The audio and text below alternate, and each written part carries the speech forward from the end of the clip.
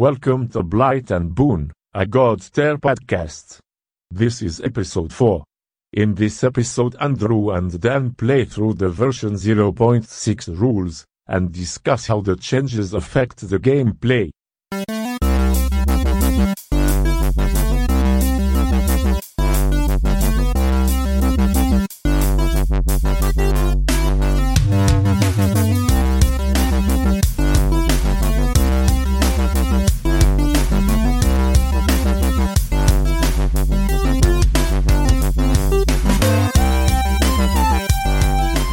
Welcome to episode 4. I think it's episode 4. I'm not entirely sure what episode it is. If we call it episode 4, then it's episode 4. Yeah. We played another game using version 0.6. Dum bum bum. That basically was mechanically the same as 0.5. Yes. But they changed the stats, didn't they? And the follow rules. The follow rules, that's right. That's the big change. So this time I'm actually going to... excuse me. Actually going to follow the actual guidelines that Alex put on the forum and actually answer his questions rather than actually just ramble for half an hour. Oh, I'm out. Cool. See you next week. So here's some questions. Yeah, I'll read them out to you. Okay. So question 1, did any part of the new follower skill section of the rulebook cause confusion? Well, no, but as been proved by our previous 3 episodes, we get the rules wrong sometimes. Sometimes. No, but anyway, so what is the new change? Followers... basically, when you nominate a hex with followers in, and that one hex of followers does one skill. Yeah. So, if you had, say, 5 orcs, 3 in one hex, and 2 of the orcs in a hex each, before you have 3 attacks, now you have 1 hex making 1 attack. So one thing, it made it faster. It did make it faster. It made... it's quite odd. So that plus the change of Maelstrom heroes meant when we played with the orcs and the shattered bows, opposite each other, there are a lot of followers on the board. Yes. All game. I mean, there are a lot of followers on the board. And it's quite difficult to kill a lot of followers with certain heroes. And that's very interesting. So for example, I had Wraith Madrid, Shale, and Rangosh. And yeah, killing the followers of Blackjaw, Rhodri, and Lorsain was really difficult. It's completely surrounded and completely outnumbered all game. And that was very interesting. That was different and interesting. I think it was more noticeable with the whirlpools, how you didn't get 3 pulls or 3 pushes. Yes. In fact, the whirlpools did very little in this game, I think. Themselves, yes. They still were the teleportation bonus. But that was a change to Wraith Madrid, was quite interesting, because he no longer just gets armour from dead whirlpools. It was worth having whirlpools on the board. Also, Wraith Madrid's now got a way to generate his own Boon dice, which before he didn't have that. Yeah. Which means now you can generate them and then change the facings. Yes, and then the whirlpools get the same thing, which I forgot completely. But anyway, that's that one. Did the new follower using skill rules cause more decisions to be made when placing followers and using skills? More decisions. Well, I think you'd always have...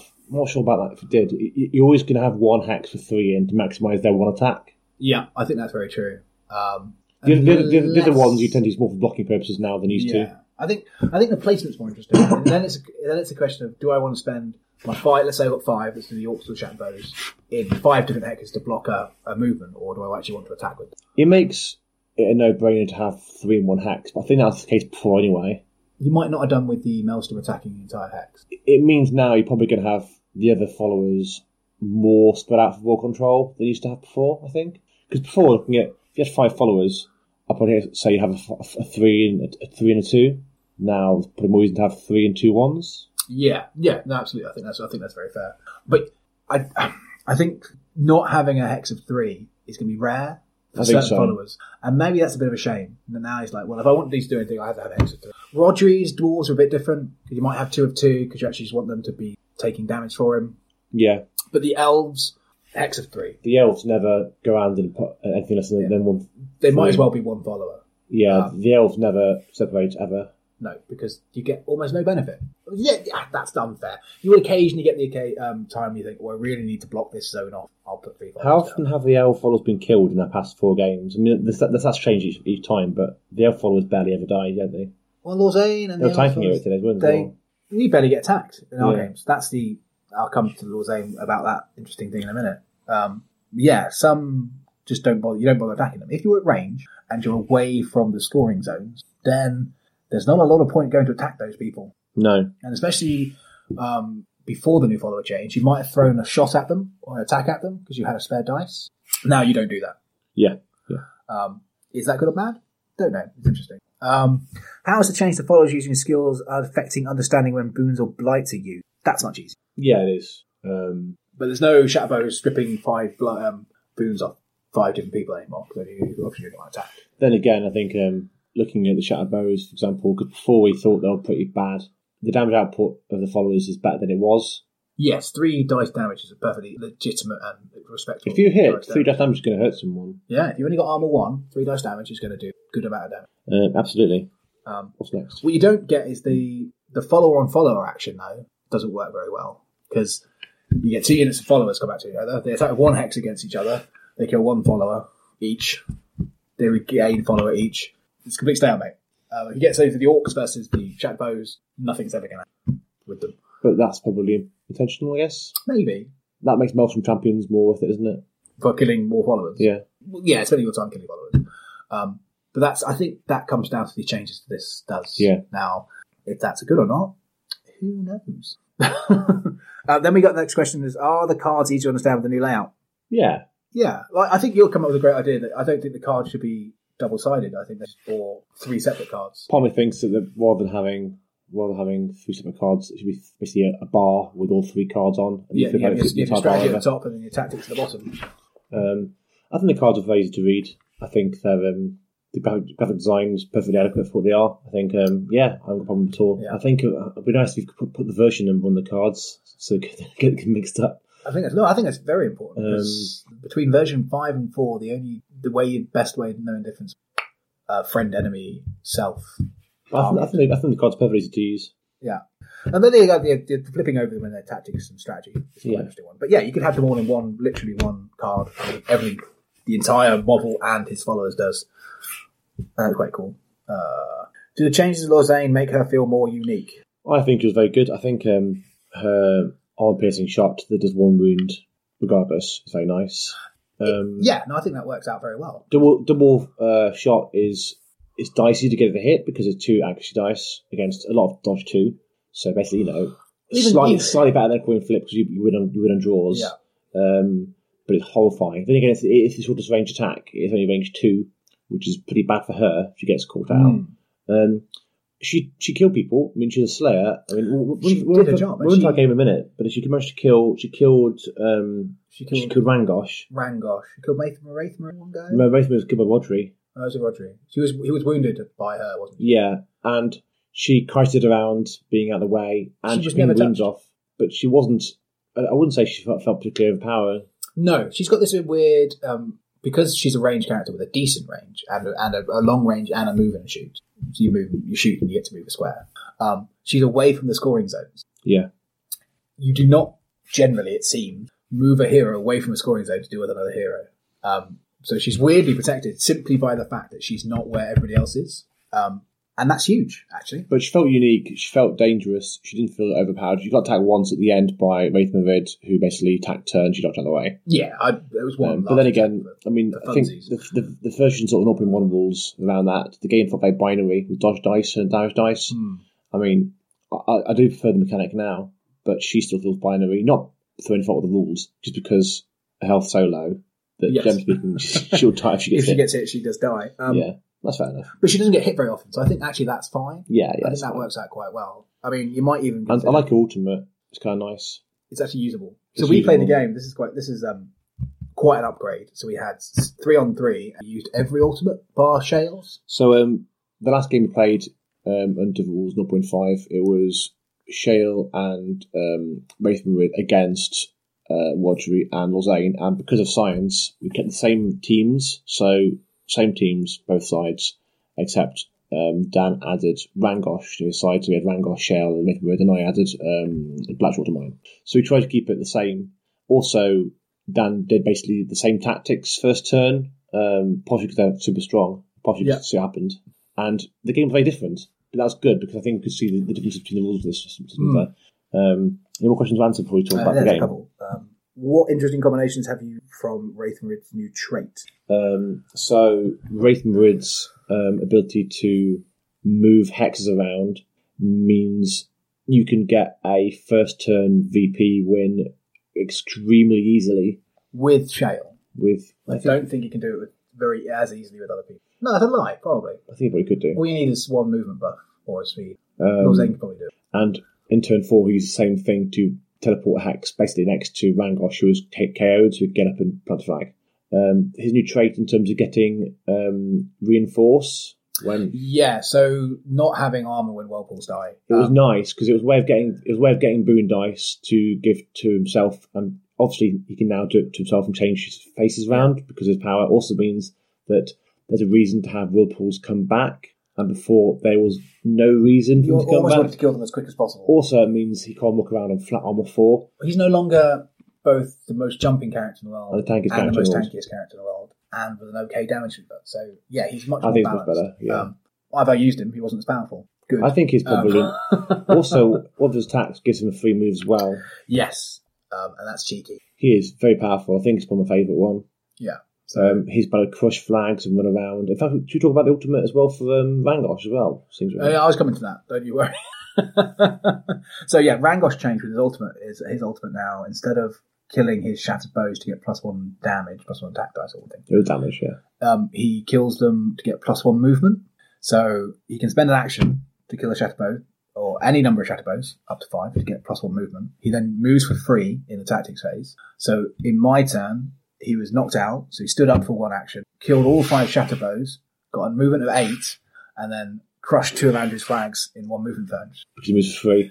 It was really cool. It was amazing. It's like from nowhere, this model suddenly goes pachang, it's a massive swing. And him only getting a free move in one of the phases is much better, I think, in terms of balance. It means before KOing him felt almost worthless. Yeah. He's fairly fragile still. He's only got 5. He's actually very fragile. He's only got 5 health. But he can heal, can't he? He can, theoretically. And healing is... Well, no one else can heal in this game, can they? No. However, as we can see, 5 health doesn't keep your life very long. It might not. You can do 5 damage through his armour, quite. Rhodri managed to kill him in... 1 hit? 1 hit? I think it was 1 hit. Yeah. I think I wanted Rhodri to weaken him so Lord Zane could finish him off, but Rhodri just sword swiped him and killed him. Yeah. It was like, oh. Yeah. What we didn't see is Rangosh killing the world this time round, which is... I think he could have done. I think he rolled pretty bad because he did a jawbreaker on Rhodri, and he didn't roll very well. No, so I managed to whip Rhodri away from his dwarves, so he no longer had a guardian on him, and then jawbreaker him, and that is obviously the ultimate combo you want to do. It didn't work, but then what I think that shows is you can kind of get this weird momentum shift that if you're winning the turns, so if you win turn 1 using Wraith Myriads and Shale's chunky thing, you then go you're then forced to go first in the strategy phase. In the tactics phase, you're going first because your opponent, which means they kind of get the alpha on one of your heroes. And once that happens, it's quite hard to come back from the, I take one of your heroes out, you take one of mine. That you kind of... So what I'm trying to say is because you took Rangosh out quite easily, I never actually, apart from that 1 attack, didn't actually attack with Rangosh at any point because he was never in a position to or able to. Although him crushing 2 flags and then later on getting up and then being able to plant a flag because of your movement of the hexes with... Well, that just shows great game design in my respect. Because I didn't get to attack with him, but I didn't need to because he could crush flags and plant them. So, is that any more questions to answer? That was it. Okay. No, what other game core rule questions do you have this time? It feels pretty solid.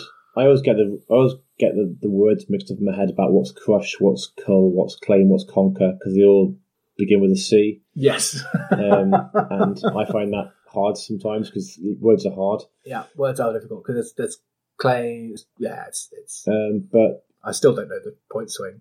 But we haven't played a huge number of games of it, and you'll learn that pretty fast, I reckon. One of the things we did for the first time this game was replanting a flag. Oh, so yeah. Shale planted a flag that's already... He had flag in one place and then planted another one. I don't know if I liked it or not. I think I did, because it was nice to do. But you kind of get this weird thing of I planted a flag, got my points. I'm going to plant it again, get more points. Costs an action, though, doesn't it? Not for him, though. Oh, I see what you mean. Yeah, his free plant is really good. So it's just as interesting as... The game, so walking through the game, basically the first turn you planted your flag, as we discussed in the past, Raven Road to move forward, Shell. So the golem mudslid forward the whirlpools, and then Raven Road teleported to a whirlpool, and then flinged it behind him. Yeah. And then Shell moved up, and they did 3 plans to Then Shell moves up. He then gets the Golem to slide him up. Yeah. So that's 4 squares of movement, which then lets him. Because you must like twice, can't you, basically? Yeah. Plant a flag. You did that, which means the first turn win. The first turn score for you is virtually impossible for you to stop. Because there's no real damage. Yeah. Turn 2 was pretty close, and you won that as well. I did, but I can't remember why. I think because you still couldn't get to that flag. I could get the flag. I did some killing. I managed to do some killing, but it was pretty close. I think but it was hovering around the middle. And that's why I used Wraithmarid's ultimate to attack Rhodri, get 2 squares of move, crush Rodri's flag, and then ultimate back to where he started. That's right. And basically, Blackjaw couldn't quite kill the followers because you split them all out. And also, I was still thinking he could move after he attacked, and he couldn't. He was at a range of the big hex of 3 followers, so he had to kill hexes of 1 follower each instead. Well, actually, that was the turn I spread out my followers for that reason. And he flat refused to attack Blackjaw throughout this whole game. So basically, he didn't get any wounds on him. Yeah, because he's a weird one for that very reason. He's immortal, that Blackjaw. He is weirdly immortal. He's and Lorzaine, and Rhodri, in fact, all have this weird difference of immortality. Lorzaine is too far out to go fight, so she's practically immortal. Rhodri is an absolute tank. Rhodri just tanks it because he kills a lot of his own followers surviving, and he's got a lot of armour. Also, he's got good melee as well. And can fight. And then you've got Blackjaw, who you don't want to hit, because you don't want him to have 3 actions a turn. Because if you hit him, and he hasn't gone yet, you're probably giving him 5 activations to attack with. Yeah. And he's got 7 health as well. 5 actions, so not 5 activations. So he's really hard to take out in one go. Yeah. So, weirdly, those 3 characters have their own shred of immortality. So that was turn 2. Turn 3, I took your toys off. So Lorzaine killed Wraithmarid, Rhodri killed Rangosh. And you planted 2 flags. I planted 2 flags. And just curb stomped you. So then I crushed your 2 flags. And then turn 4, you pushed my flags, but I still managed to swing it. Yeah, because you managed to kill enough people. And then Rangosh was KO'd and was quite far away from the scenario zones. Because you pushed him away. I pushed him away. So turn 4, I ran Blackjack up to plant a flag out of threat of everyone else. I forgot that you could mudslide. Just forgot you could mudslide. So Shell got mudslid up by his golem, who then crushed the flag. And then basically ran away from everyone else who couldn't be hurt. Wraithmarid ran up to near Rangosh, who was on the floor KO'd, managed to move a hex next to Rangosh, who could then get up and plant a flag. Otherwise, he couldn't have done that. Which was then out of range.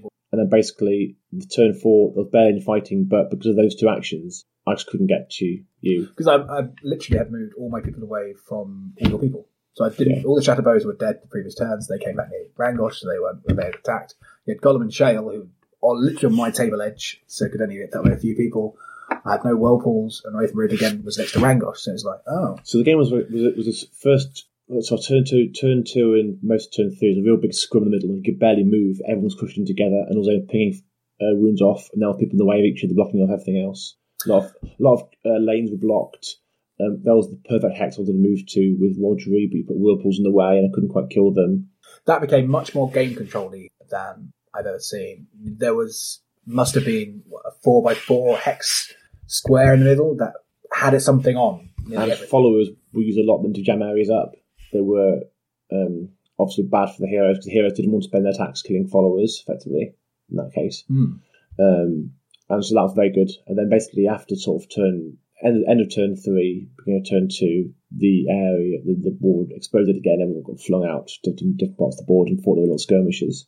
So mobility was a big deal in that game, I think. Yeah, I think it was. And I think the scoring zone expanding, again, kind of expanded in a basically a long line, but had more of a right angle piece to it, just how the game works. And if you have the scoring zone not in just one big straight line down the side, down one end to one end of the board, you get this much more interesting jamming in the centre. So if you just have a bit of a turn on your scoring zone, then you get followers jammed in there and heroes jammed in there. And I think that's where you can get the cheeky, I've planted a flag, you can't get to it, I'm going to win this game. Yeah. And only planting in the strategy phase is such a better idea. Except that if you're going first in the strategy phase, you plant less flags. Yeah. I mean, I lost the first 2 turns and I chose to go second, so I got the strategy phase after you. Yeah, and then you get your last hero activation. So I could react to... Yeah. Which seems a much better thing to do, because I could basically plan a flags without immediately crushing them. Yes, or crush on mine. So I can only plant a flag if they're immediately safe. Yeah. It's not like I can then build up to them, make them safe. Which feels like a much better way of doing it. So it felt quite tactical. I think the rules flowed. It was very fast. The game felt fast, but about an hour long, I reckon. Yeah, I know. And I think making followers do one attack only per unit did make it faster. It did make it faster. It made them less interesting. But they were very good for controlling the board, though, weren't they? Yes, they were very good for controlling the board. That's very true. But actually, the orcs and the shattered bows might as well have been the same thing. They were very similar in what they did, and they might as well just be in a wall almost. Yeah, they were very similar. Which isn't so. The dwarves have their benefit because they're guardians, so they just tank a load of wounds. But again, that's kind of all they do and come back a bit faster. The shattered bows come back a bit faster. That's quite interesting and get killed. But I think some of the followers are losing their unique interestingness. That's interesting.